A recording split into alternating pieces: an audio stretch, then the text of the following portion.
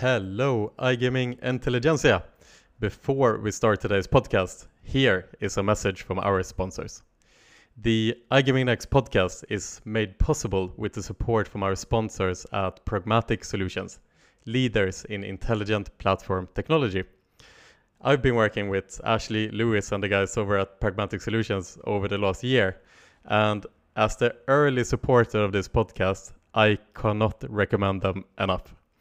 The Pragmatic Solutions player account management platform is an incredibly powerful technology stack for today's gaming business. Their modern modular platform provides all the core services to power your business, and their SaaS licensing model allows you to reduce cost and accelerate your strategic goals. Enterprise technology with decades of operational know-how at scale built in. Upgrade your business to the Pragmatic Solutions PAM platform. Visit www.pragmatic.solutions to arrange a platform demo. This podcast is brought to you by Pragmatic Play, an industry-leading content provider of slots, live casino, bingo, and virtual sports. Pragmatic Play excels at creating an immersive, engaging, and mobile-focused experience for players, with over 200 HTML5 games that are available in all currencies, 31 languages, and all major certified markets. Discover more at pragmaticplay.com. This podcast is brought to you by Playson, the fastest-growing digital entertainment supplier for the global gaming industry. Operating across 20 regulated markets and with more than 140 partners worldwide, Playson's diverse portfolio of enthralling casino games, captivating tournaments, and promotional tools are proven to maximize player engagement and retention. To find out more, visit www.playson.com. So Endre, you started your career as a professional sports bettor, which is interesting in its own right. And I remember from back in the day, I used to be very involved in the poker scene, and at that time, a lot of the poker players, they were also kind of doing sports betting on the side and trying to earn some extra money from that. How does it work to be a professional sports bettor? How do you find an edge when you play against the house? So I think you probably need to split it up a little bit. Like the sports betting term is so wide. You have the professionals who are playing on the soft books, which is, a lot of the time, betting differences with Pinnacle or the reference markets. Or you have, at least in my opinion, a bit more, maybe a pure form of sports betting, like where you're actually betting into the high liquidity markets. Yeah. So that's what we did. It was probably, it was the reason how I ended up in Malta. It was probably the best decision I ever made. Yeah. So take me back to 2012. It was my brother. He's obviously the reason why I'm in this business as well. He was working with a group of guys. They were placing bets in top European leagues into the Asian markets, and they want to scale the business. So he sent his little brother straight out of university, never had a job, and I was put here to start trading some of the leagues. So we did it like the pure old school way. We were pricing up, 1x2 and Asian handicaps and total over under, and we were betting them pretty hard into the Asian markets. So we did that for 4 or 5 years, and it was definitely the best years of my life, like high highs and low lows. Yeah, because the variance is insane. Exactly, and even though we had our own models, we did everything, like we never hedged, we never arbed, we took our position and we stuck by it to the bitter end. Yeah. So it was very good fun, and we were probably like 10 guys, and everybody had a piece of the pie. Obviously some more than others. Yeah. But a really, really good group of guys, and we had this like a little bit like us against the world type of thing. Very low profile guys, just like doing our thing, and then we went to Parcheville on Mondays and Tuesdays to celebrate. Not on Fridays. And no, exactly. Then we were working. Then we were working. Yeah. So yeah, but yeah, obviously now it's getting harder and harder. It's less and less liquidity. Obviously, when you want to get on, you want to get on as early as possible, where especially if you have like an edge on the information side of things. but it's even. And how would you find out the information if you're playing a high liquidity games and stuff? I mean, what we did, we had connections. We had guys. It was really right. proper old school grinding. We had guys making previews. I mean, me personally as well. I was watching every single game of a couple of leagues for 3-4 years. I knew this league in and out, more than anyone else. Basically dedicated my life almost to follow a couple of leagues, knew every player. So you were niching yourself to Exactly. like something very specific, and then the other guys were niching themselves to something exactly else. So we had everybody had their different separate leagues, and we had everything. We had back in the day, obviously, again, now even more information is available. Back then it was maybe it wasn't that easy to have injury news, or even to know who was proper suspended, or coaches getting fired or whatever. So it was just like a proper. I remember I did the Dutch league, so I still have very, very good memories of that. I had a guy that we had on our payroll who was like really, really following it, reading all the local press, sending us information on a daily basis. And then we took that into our models, and then we obviously used it to compile our own prices, and we were comparing them to the market. And then the bigger the difference, the more we bet. And Amazing. Yeah.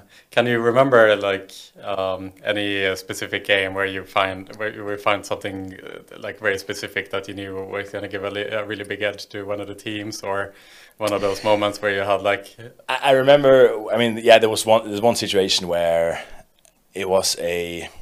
So what we did, we obviously had a pre-game position. So we had Asian handicap, home or away, and then we had an over or under position usually. Sometimes we had both. Sometimes we had one or the other, or nothing at all. And I remember I was sitting in the. We had a small office in Norway, and I was home for Christmas. And I think it was the last day before Christmas, and Christopher, who was one of the owners of the company, he was trading the Norwegian league. And if I'm not mistaken, I think it was two teams there, and we had a very clear position on the home team and over, so we were going to have a lot of goals and the home team. And how we usually did it was like if the home team scored early, we would reload in game. So if they scored early, we would hit it again. Yeah. And we would hit it again. And we were obviously adding data to the feed as we're getting along. So we were adjusting for fight backs and motivation and everything, and everything was game by game. And then they just hammered and hammered and hammered and hammered. And I think they ended up winning 8-0. And I think that kind of made our Christmas that year. It was like normally you remember the big losses, but this was the big win, and I think it ended 7 or 8-0. And we were just hitting. Oh my god! Yeah! Wow, that's a good one. Have you seen there was on Netflix recently this untold documentary about the referee scandal in the NBA? That's sport, someone he was giving out the information. And you know what? On that topic, it's so many dodgy stories as well. Yeah. From back in the day. Yeah. Especially in those offshore markets and everything. So it's good that the industry is going in the direction it's going. But I remember, there was these. Have you heard about ghost matches? No. So ghost matches it was a phenomenon where somebody was just organizing a football game that never took place.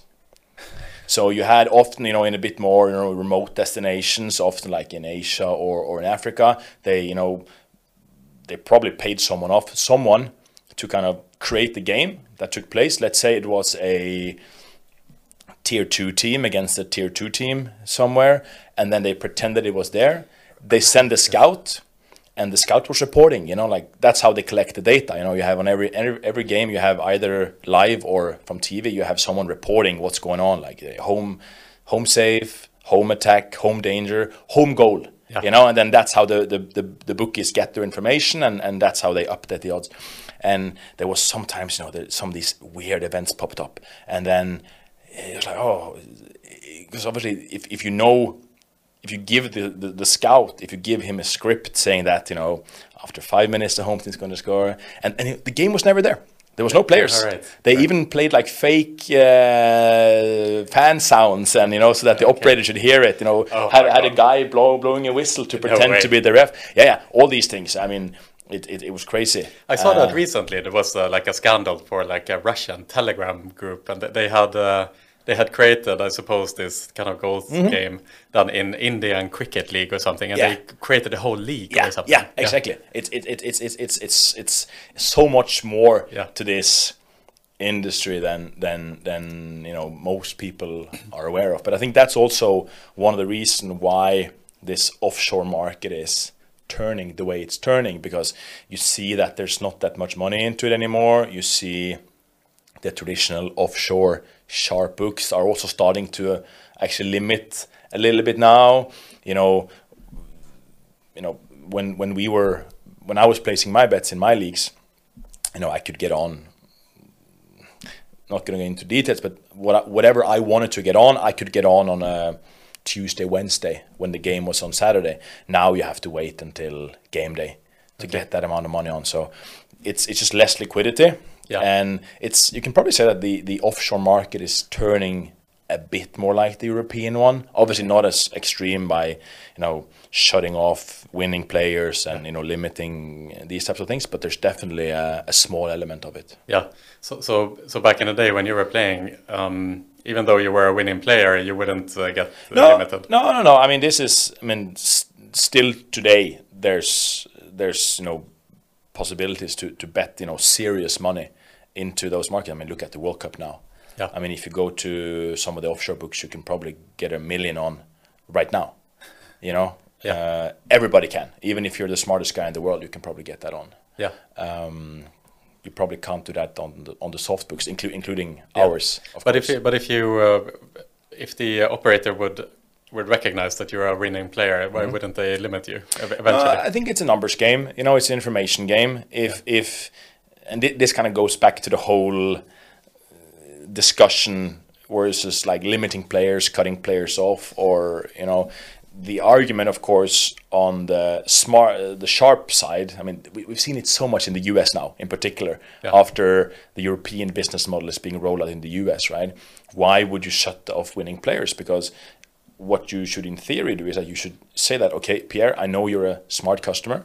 I know that when you're betting your early NCAA college bets, I take that information and I use it to adjust my odds. Right. But again, it's a volumes game. You need volume to make that happen, and then it's difficult. It takes a lot of work. Yeah. So what those guys who's complaining, what they're forgetting is that we're offering 300-400 markets on some of these events. It's very hard, even though you get the information on the main lines, you need to update all the derivatives, and if you don't have the proper tools for it just becomes too difficult. So there's very much two sides of that story. But I don't have a good answer or a good solution for it. But so back then there was like much less information. So if you had good sources or whatever, you could find an edge in those to say. But how does that compare to today? Is it possible today to be a professional sports bettor? Oh, absolutely. And there are many. There are many. It's I think the biggest challenge for the professional gamblers today is just to get on.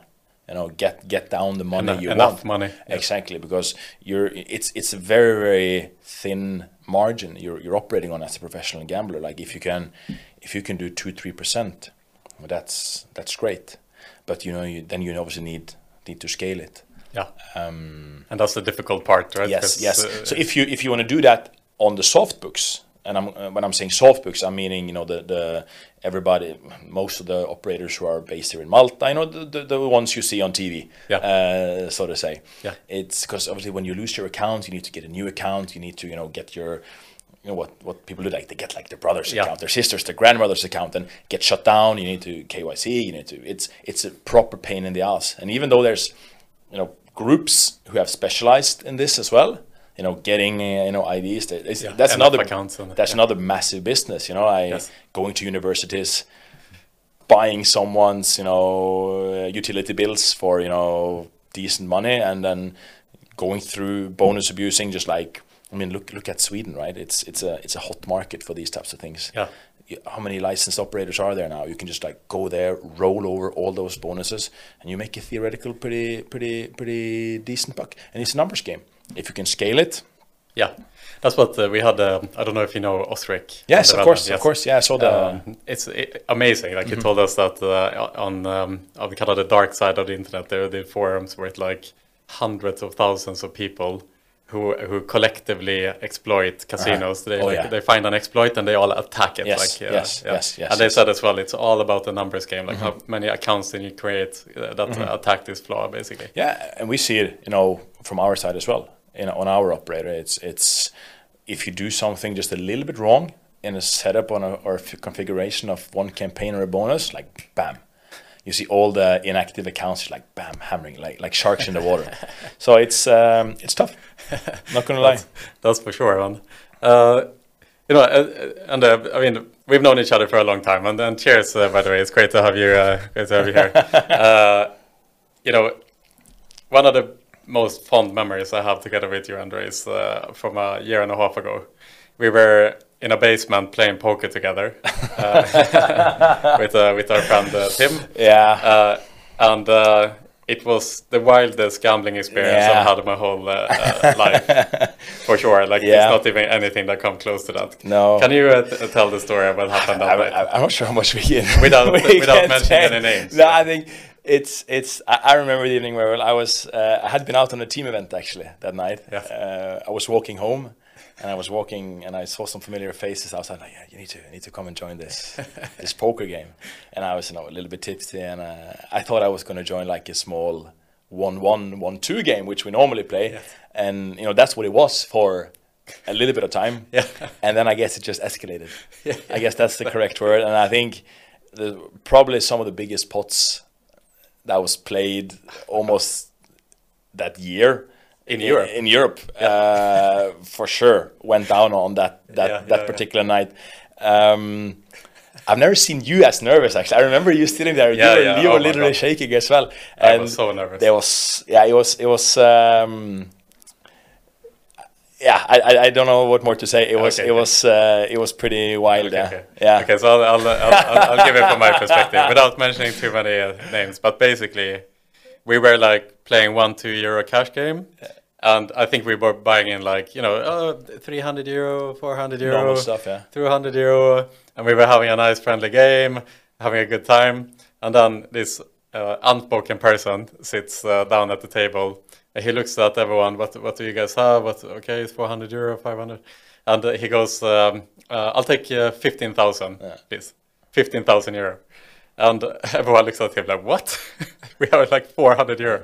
And then basically he gets dealt a hand and he just goes all in the dark every hand. So he gets his card and he just pushes the chips in without looking at his cards. Every single hand. And this goes on for like 5 hours. Mm-hmm. I mean, not just like, let's do it for fun. He went in for 5 hours. And it is impossible to sustain. Obviously, every time, like every hand, someone is going to have something. Mm-hmm. So every time someone calls him, and most of the time someone else wins, So all of a sudden the other stacks on the table start growing. And so my stack, I went up to like, a couple of thousand all of a sudden, and hence, being nervous. And I remember you were winning a lot as well. Mm-hmm. And so then eventually this person, he loses the 15,000. And so he just goes, I'll take 30,000. So he buys in 30,000 euro, on the table. And, now people have quite a lot of money all of a sudden. Like people are sitting with a couple of thousand. And it's not fun. I mean, it's not fun to look down on your hand and you have like, ace 10 or the ace 9 or something like that. And you're like, 3,000-4,000 euro in front of you. It's like a monthly salary for most people. It's not fun to have like 60% to win a hand with that amount. So I mean, it's very nerve-wracking to sit there. You know that it's very good to sit there. You should do it, but it's very difficult when you're in the spotlight. The pots keep growing. He keeps losing and losing and losing, and eventually he ends up in an all-in pot with another player on the table who then had won a lot of money. And I think he was at like 15,000 or something. And so they go all in, and the pot is now 30,000 euro. and so the other player, he wins. Then like the person who started with very little, he wins. And so we can call the person who is buying in and going all in the dark. We can call him the suit. We can call him, okay, just to make it simple. Okay, so the suit loses. Okay, and then he loads up again. So now they are sitting. So the other player, he's sitting with like 30,000, and the suit is sitting with 30,000, and they end up all in again. So now there's a 60,000 euro pot.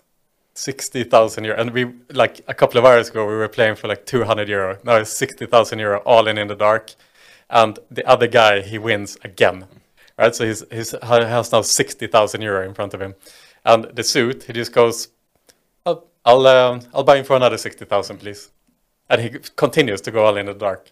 60,000 euro every hand. He goes all in without looking at his cards. I mean, I have never seen anything like that in my whole life.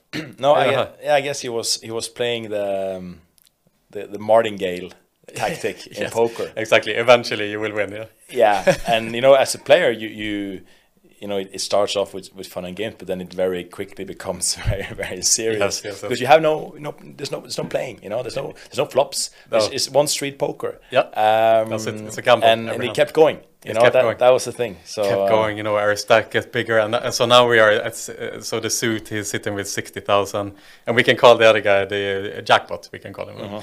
So jackpot, he sits with 60,000, and in poker etiquette, it says that when you win a lot of money, you aren't really allowed to leave the table. You know, it's like you take away too much money on the table. It kind of kills the game. It's really bad poker etiquette. So you kind of have to stay on to play because you have to kind of give the other person a chance to win it back and so on. And so he is not leaving. He's continuing to play. And so the suit is going all in every hand, 60,000. And then comes the hand, like the jackpot guy, he looks at his card and he's like, oh my God. And he says to the suit, like, come on, why don't we play for half? Why don't we do 30,000 each? And the suit just looked at him like, well, are you a pussy? You don't want to gamble? We're here to play poker, you know? Yeah. We're here to gamble. It's all or nothing. Either you call or you fold. And he's like, yeah, but what if we do 2 flops?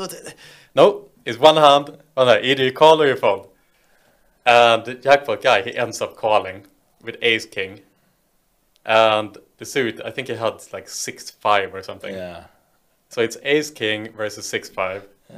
120,000 euro in the pot. Yeah. And, you know, ace king is like, whatever, 65%. Yeah. Flop comes a 6. Right? The suit guy, he hits the fucking pair of 6s. And then a turn is the king. Right? And then river is blank. So the jackpot guy, he wins 120,000. That's an apartment that he won. Yeah. You know what I mean? Yeah. And he was sitting, he loaded him for like 400 euro or something. And he won his way up to 120,000, and he started screaming, I won 120k! I won 120k! Oh my God, I will, my whole life, I'll never forget that night. And, you know, maybe the wildest part, that was not the end of the night. Yeah. Let's just, maybe just leave it there, but yeah, it was... And then it goes, oh, he didn't even say a word. He's like, I'll take 120,000, please. Yeah. But then the other guy, he cashed out and he took the 120k, and yeah, we continued on for a while longer. Up until the sunrise that day. Exactly. No, that was I will not forget that night anytime soon. It was a good evening. Amazing. So from one thing to the other, Endre, from these fun poker memories that we had, you know, you obviously are the president of Coolbet, a very, very well-respected operator who was acquired by GAN in almost 2 years ago. Yes, the deal closed 2 years ago, yeah. Yeah, 2 years. And obviously GAN has gone through a pretty tough 2 years since then. The share price has fallen by like 95%. I don't know if Gian here in the background, I don't know if you got my screenshot here, but if there we go. So nice, yeah. This what thank you, that's nice. This what to highlight yeah. The ski slope that we're looking at here. This is the Norwegian landscape. But this is even nothing. Like this starts at 11. I think it was up on it was up to 30 at some point. Yeah, This is this is the 1 year. I wish this was this was everything. Yeah, exactly. But it's a nice ski slope we're looking at here, essentially. Yeah. But you know, so Coolbet, obviously, I mean, shining star in this organization who hasn't lived up to the expectations since that acquisition. But can you talk about a little bit more, like, why do you think the organization haven't lived up to the expectations that was so sky high when Coolbet were acquired 2 years ago? That's a proper change of pace. Yes, that's one thing to the other. From really. No, you know what? I'm not gonna sit here and blame too many external factors. I think if the brutal truth is if we had delivered better on all parts of the segment, you know, it would have been a little bit of a different story. That being said, I think everybody who's been following this US gaming space have experienced similar things, and I think if you for example would put up the DraftKings share price graph, it's not too different. That being said, you know, like we're not happy with the development, of course. I think a part of it was that it was, you know, we can speak about a bubble if you want. It was a proper gold rush. You know, when over the last couple of years, and I think we see a big reaction. I think it's an overreaction. I think, well, of course, I'm a shareholder in here, so I'm positive. But I truly believe that, you know, the general level for the US gaming stocks will recover. I guess maybe one of the bit frustrating parts for us as Coolbet is that, you know, we are not a US focused brand. Right. We are a, you know, call it the rest of the world focused brand, but we're obviously part of the US company. So we're being measured on our peers, which is, you know, DraftKings, Rush Street, you know, the usual suspects. So that's been a challenge for us. But, you know, we have a clear strategy internally. We have, you know, a strong management. We are really just buckling up, and you know, we do what we can, and you know, Coolbet is doing well. You know, we're a healthy business. We're just pushing through. Yeah, absolutely. Yeah, so you know what is interesting, Endre, as well, you mentioned some other businesses who is kind of come down back to earth a bit as well, and you mentioned DraftKings, but another company that comes to mind is GIG back in the day. So yes, and you had quite a number of years working for GIG, who also went through this journey where the share price crashed, and then now it has recovered. So I suppose my question to you then is, what do you think GAN as a group needs to do to turn things around, like GIG did back in the day when you were there? You know, I'm starting to think maybe I'm the problem. You know, I it's like a Taylor Swift song. Exactly. No, I mean, I think there's obviously being part of the whole GIG journey was extremely valuable. I think for all of us that was there, and also for me personally and professionally, I think we learned a lot about everything, and I'm also learning how to handle swings a lot better.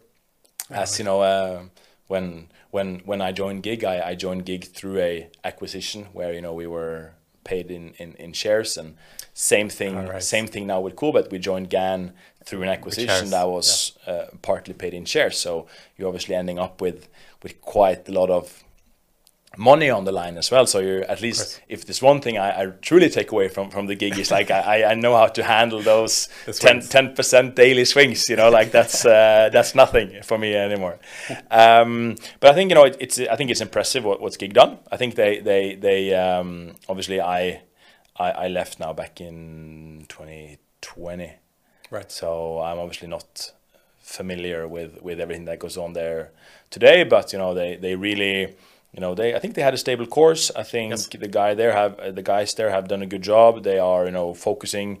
I guess they simplified their business model a little bit. I still think that when they sold the B2C division to Betsson, I think that's probably maybe deal of the decade by Jesper and the guys there. Like 4 times the EBITDA or something. It was, but they played it smart. I think it was the time of the sign of the times. It was a State of the Union. That was so they did a good deal there. Yeah. But gig is very, very solid, and they have a very good media division. And they're still growing their platform. So I think it was just a bit more focus needed, maybe simplified a little bit, and I think they're doing a good job.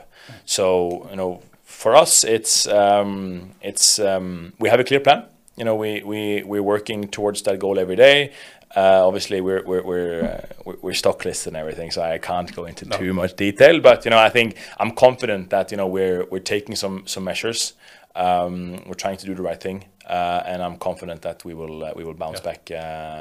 It must be difficult internally. I mean, you as a leader, and obviously you and potentially others in the company have options in the company, and so for 2 years to see the share price consistently going down is. How does that affect motivation in the team? And what do you do as a leader to keep people motivated? Oh, absolutely. I think it's the one biggest challenge I have in my role as well. I think Coolbet traditionally have been extremely good at both customer retention and also employee retention. So a lot of the guys that was there from an early age who had a significant amount of shares, they're still there. So of course, when you're getting acquired, you get paid in some cash, some shares, and then the share price drop. It's very tough for the people. But yeah, I mean, we just need to come up with a plan, communicate it, and then show them that we're actually doing something good here. But it's definitely been tough. But we're working on this every day. I think I can go on about tying people together, getting people back in the office, trying to boost the morale, the team spirit. It's all part of it. But I think we just need to kind of regroup a little bit and get people together and show that we're having a plan and we're collectively executing it. Absolutely. Endre, we can't do this podcast without mentioning Jan Svensson.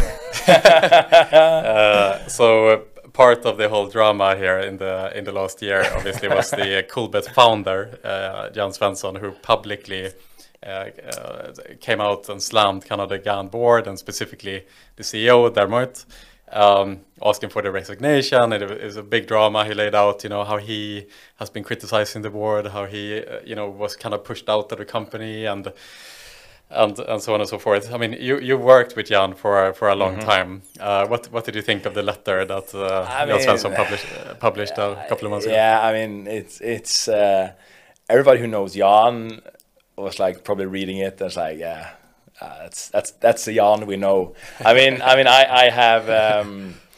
have a lot of respect and admiration for Jan. He's a very, very smart guy, and I still think he has maybe the best gut feeling I've ever experienced in my life, and I learned a lot from working with him. I obviously feel the letter was a little bit unnecessary, and it created a lot of drama internally, and for me personally as well.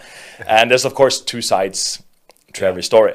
But yeah, it was some interesting days. But Jan is good, and everybody who been in this industry for a long time, they also probably remember the NordicBet brand, which he also founded and sold to Betsson, and a bit of a similar story, I think. So I think Jan is, he's a legend in my book, But I think he thrives in the startup, in the building a company phase, and then when it gets too big, he's a very straight shooter. Yeah. As we all saw from the letter, yeah.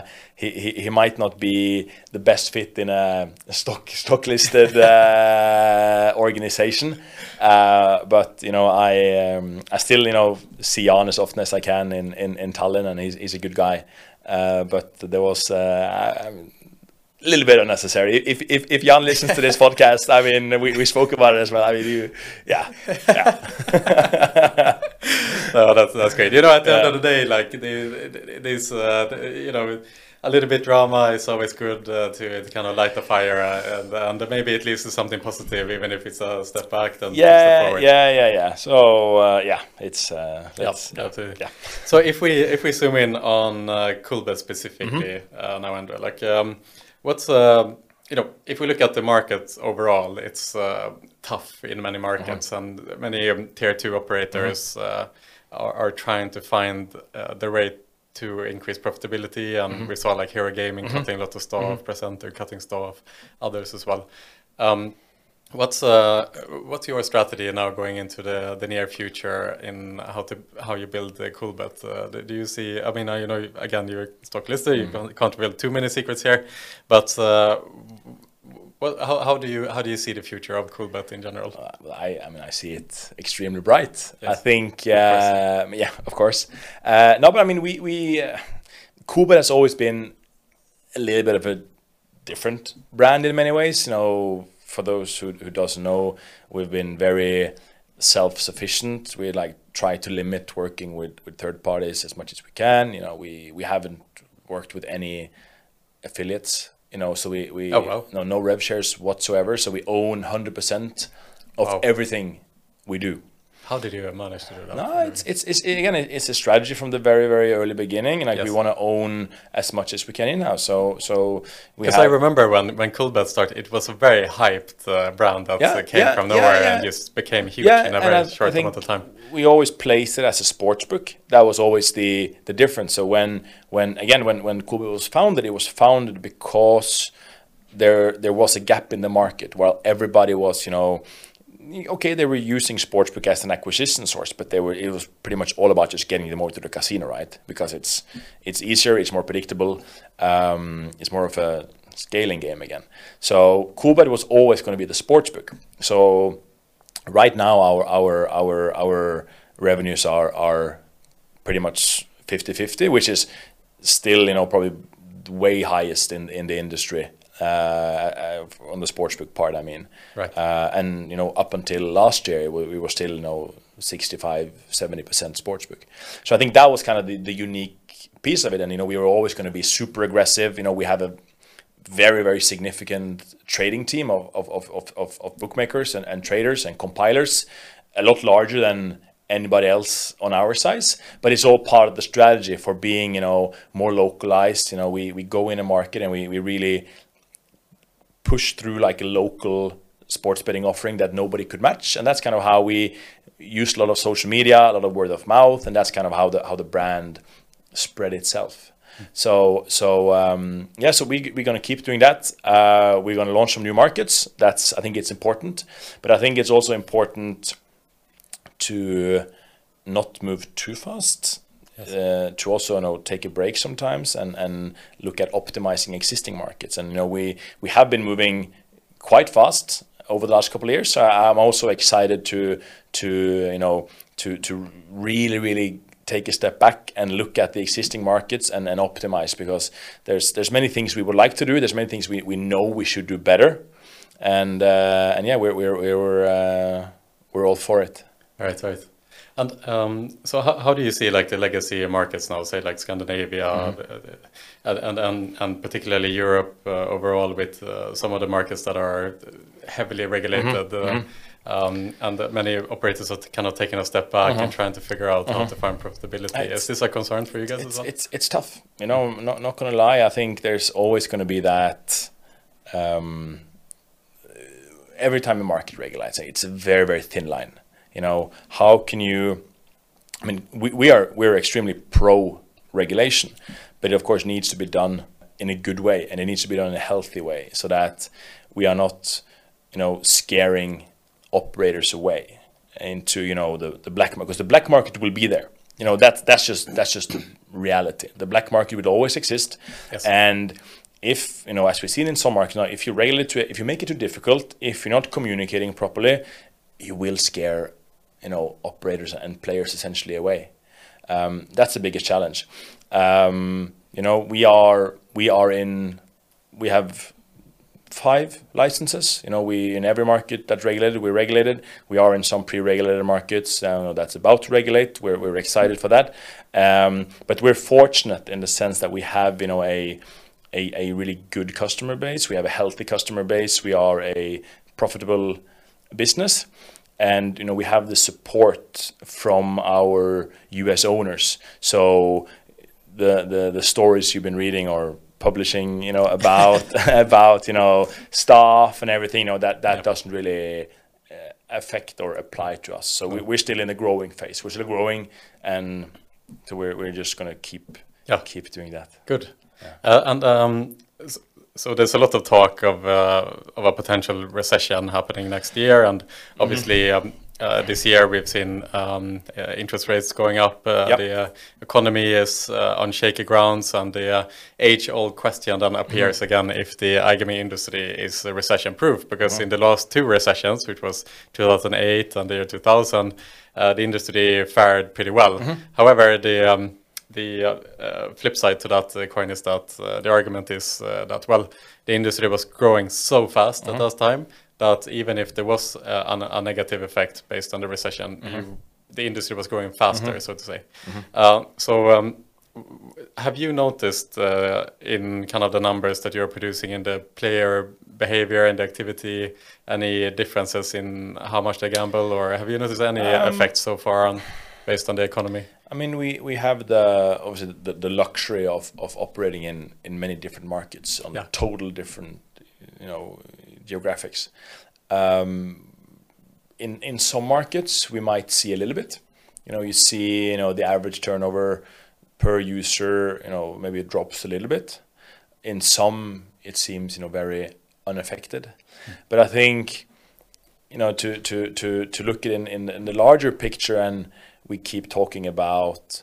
I mean, I actually like to look at this kind of the recession as a little bit like the World Cup, in a way. I know it's a weird connection to make, but I think everybody who's been asked to forecast this year's World Cup, it's so different, right? It's the first Winter World Cup, whatever. Nobody knows. That's kind of, if you're looking at all the earnings calls, the Q3 earnings calls, everybody when they're asked about the World Cup, nobody knows. We don't have the data. Right. And I think that's a little bit the same about the recession now, because, okay, it happened before, but there's not really any relevant data. It's the whole market is so different. Everything is different. So to try to predict how this, if it turns to a recession or if it isn't a recession, how it's going to impact, I think your guess is as good as mine and as good as a guy on the street. I think it's very, very tough. Yeah, exactly. Because you've seen some publicly traded companies that haven't performed that well. Some of the publicly traded operators, they have kind of put blame. They've cast blame on the economy as like why they are not performing as they should. And then other. So I spoke, for example, with Pontus Lindvall of Betsson, and he's like, "No, we haven't seen any difference. Everything is as normal." It's like the other guys, they're probably just making excuses. Yeah, and I think there's always an element to that. It is an excuse to make. It's on everybody's lip. Everybody speaks about it. So I would probably for once agree with Betsson on something there. But inflation, that's probably a bigger concern. Yes. I mean, it's hitting all of us. Yeah. It's affecting all of us. I mean, we're headquartered in Tallinn, Estonia. And it's like 25% inflation in Estonia. It's mad. Crazy. So that's. I spoke about my biggest challenge earlier. This is probably my second biggest challenge. To keep people. Because they want higher wages, because obviously the cost of living in Estonia must have like shot through the roof now. It has, and we've always, of course, we try to compensate all our staff as fairly and good as possible. But with obviously you saw the stock exchange graph to say that everybody's going to get the 30% salary increase. I mean, it's not going to happen. Going to be tough. I'm not going to lie. So we're obviously trying to do what's best for our people, but it's a challenge and it's tough. Yeah, you should have all the kudos in the world, Endre, for taking on these type of challenges. I mean, I think we've both been in organizations that have been performing really well. When an organization is constantly doing better, it is like you go to work, everyone's high-fiving, great, and so on and so forth. But working in an organization that is going through challenges is it's a lot more difficult to take on, and you very quickly see who through a difficult period you very quickly weed out the weak players from the strong players. Yeah, but it's also and I also look at it as a massive challenge. Yes, it's we learn so much from this, and if I know that I do my very, very best, to protect all our staff and do what's best for our people on a daily basis, I'm going to sleep good at night. The results is affecting me as well. But I mean, the staff, the guys you see in the office every day, that's what's truly important to us. I mean, I think that's also a huge part of Coolbet's success in the past, that we have a really, really good team. We have people who are really, living and breathing the brand. So that will be a priority over anything else in my eyes, in my role. Yeah. So yeah. Everyone loves a good comeback story as well. Exactly. So and also we've talked about the World Cup here and spoken as a true sports betting player here. Your comparison to the World Cup and the economy. I'm quite curious to understand a bit better. I mean, usually when the World Cup takes place, it's a welcome break for the operators, and it's a good boost of revenue. Obviously, it's a massive sports betting event that is taking place. But this World Cup seemingly is a little bit different than others. Well, it's the first Winter World Cup, as you mentioned. It's in Qatar, which there's a boycott from a lot of publications and media, and the coverage is not the same as it usually is, and it's kind of the whole cup itself is shadowed by the kind of Qatar scandals that's been taking place in general. What's your expectations in terms of if you compare the activity sports betting wise compared to the last World Cup or previous World Cup? Do you notice that it is not the same activity as it usually is, or not at all? I think everybody was extremely worried, or if not worried, they were insecure about how this World Cup was going to look. Nobody wanted to comment on it, as we spoke about earlier. But the moment the whistle went up for the first game on last Sunday, we have seen no difference. No. It's literally no effect. People still like to watch, or I'm not sure if they're watching, but at least they like to bet. And we have basically seen perfect in line with last World Cup. We see a lot of activity. We have all the NDCs, we have the campaigns running. It's very, very business as usual, and now we just need the results to go our way. Which everybody who, I mean, I'm not sure when this episode will go out, but it's Friday today. We just lost a lot of money on Senegal beating Qatar, so that's part of it. But I think no operator at this point in time has a reason to be disappointed with the results. No. I think they've been very operator friendly for the first round. Okay. And then knock on wood. Let's see if we can keep it up. Knock on wood. A lot of draws. We take all the draws in the world. Yeah. Exactly. No goals and a lot of draws. Actually, it's speaking of like results and kind of what bettors usually like to bet on. I did a podcast a while ago with with a political sports betting professional, and Matthew Chaddick, he's head of politics for Smarket. Yes. And we recorded a podcast the day before the U.S. general election in 2020. Yes, and so obviously at that time, if you look at all the polls, they were like Joe Biden was heavily favored to win. It was like 10-1 for Trump to win or something like that. However, on the sports betting side, everyone were putting their money on Trump. So so obviously the sportsbooks, they had to kind of skew the odds in order to take less risk. So it was quite clear to Matthew at that time that the best thing you can do if you want to earn money is to bet money on Joe Biden. Like this is clearly like over odds on Joe Biden and stuff like that. So just to go back to to your days as a professional sports bettor, like can you think of like any events in the past that is like, for whatever reason, the odds get so heavily skewed towards one side or the other when the reality is something different? Actually, funny, and this is not prepared at all. We have not prepped for this at all. But actually, there is one that comes to mind. Very similar story. It was when, if you remember, when Floyd Mayweather, Conor McGregor, yes, exactly. That's the same one. That was very similar story. How crazy was that? I mean, I remember I was actually on a panel about that particular event at the conference, and we spoke about how you're gonna price it up, how you normally compile a boxing event, and you basically break it down and you say what's the chance of each fighter to winning the fight per round, and then that's kind of the basis for the model, and then you take it from there.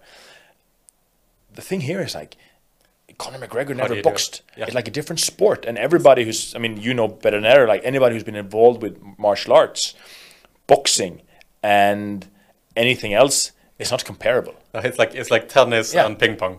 Exactly. So you basically take, arguably, the best fighter, boxer. Okay, now this is not my area of it, but like at least one of the greatest of all time. Yeah. And he's a little bit old, but he's still, good. And you take, let's take, we can call it Björn Borg. Yeah. And you put him up against a world champion in table tennis, and you're expecting the table tennis guy to get like that. Yeah, exactly. It's like Björn Borg versus Geo Wallner. There you go. There's your Swedish commercial as well. Yeah. No, I mean it was completely bizarre. But people like this, and that's media. It's all about media. Yeah. It's how it's being presented, how it's being angled, and that's just a result of it. Yeah.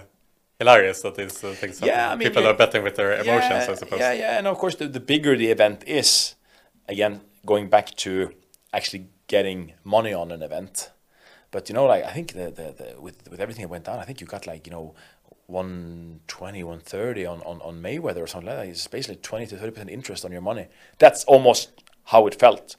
And I mean, but to go back to the Biden Trump, I remember that night very, very well, because we had, it was huge, as everybody else, we had so much liability on Trump. But he almost won. Yeah, and I mean, obviously, so the tricky with these situations, you will always to some extent rely on the exchanges. The exchanges are probably the closest you get to a source of truth. So you follow your Betfair or whatever, and you look at it, and like at some point it was completely even in the middle of the night. A couple of states went this way, and then all of a sudden Trump is favorite, and then it goes the other way. And I couldn't sleep that night. Because it was that was during 2020 when there wasn't that much sports and stuff. Yes. And Matthew Chaddick told me, I don't know if it was the same for you, but he said that this is the biggest sports betting event of the entire year. So I mean, I can, from Coolbet's point of view, until last year's Champions League final between Real Madrid and Liverpool, that was our most popular event ever. Oh my God. In terms of turnover. Oh my God.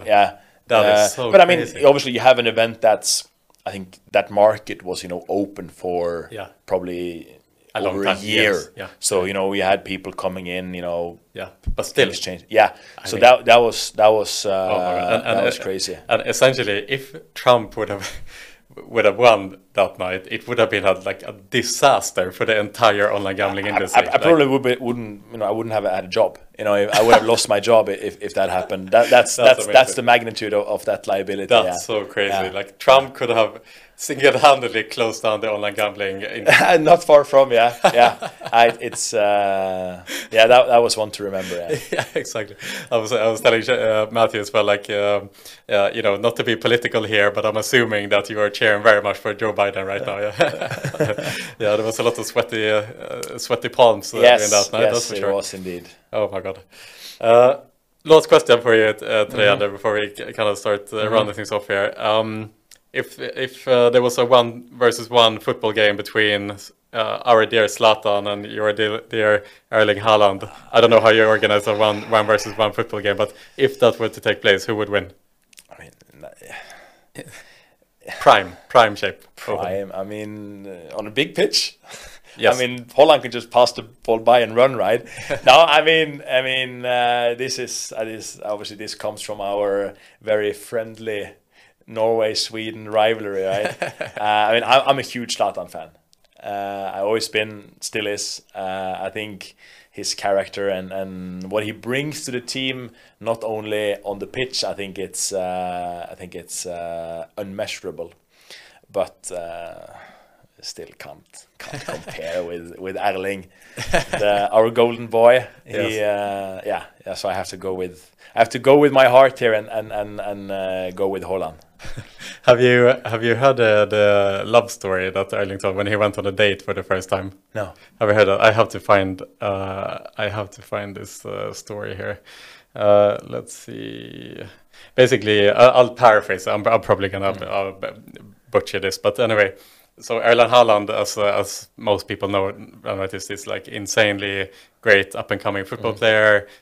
He's scoring more goals than the games that he plays, and he's just been a machine in the last couple of years here. And he was saying that he went on a date once, like when he went on his first date, and he's never like kind of met a girl before. He didn't know what to talk about. And the only thing he thinks about is football. So the only thing he could speak to this girl was like, how many goals do you think I'll score tomorrow? And he was just thinking about goals all the time.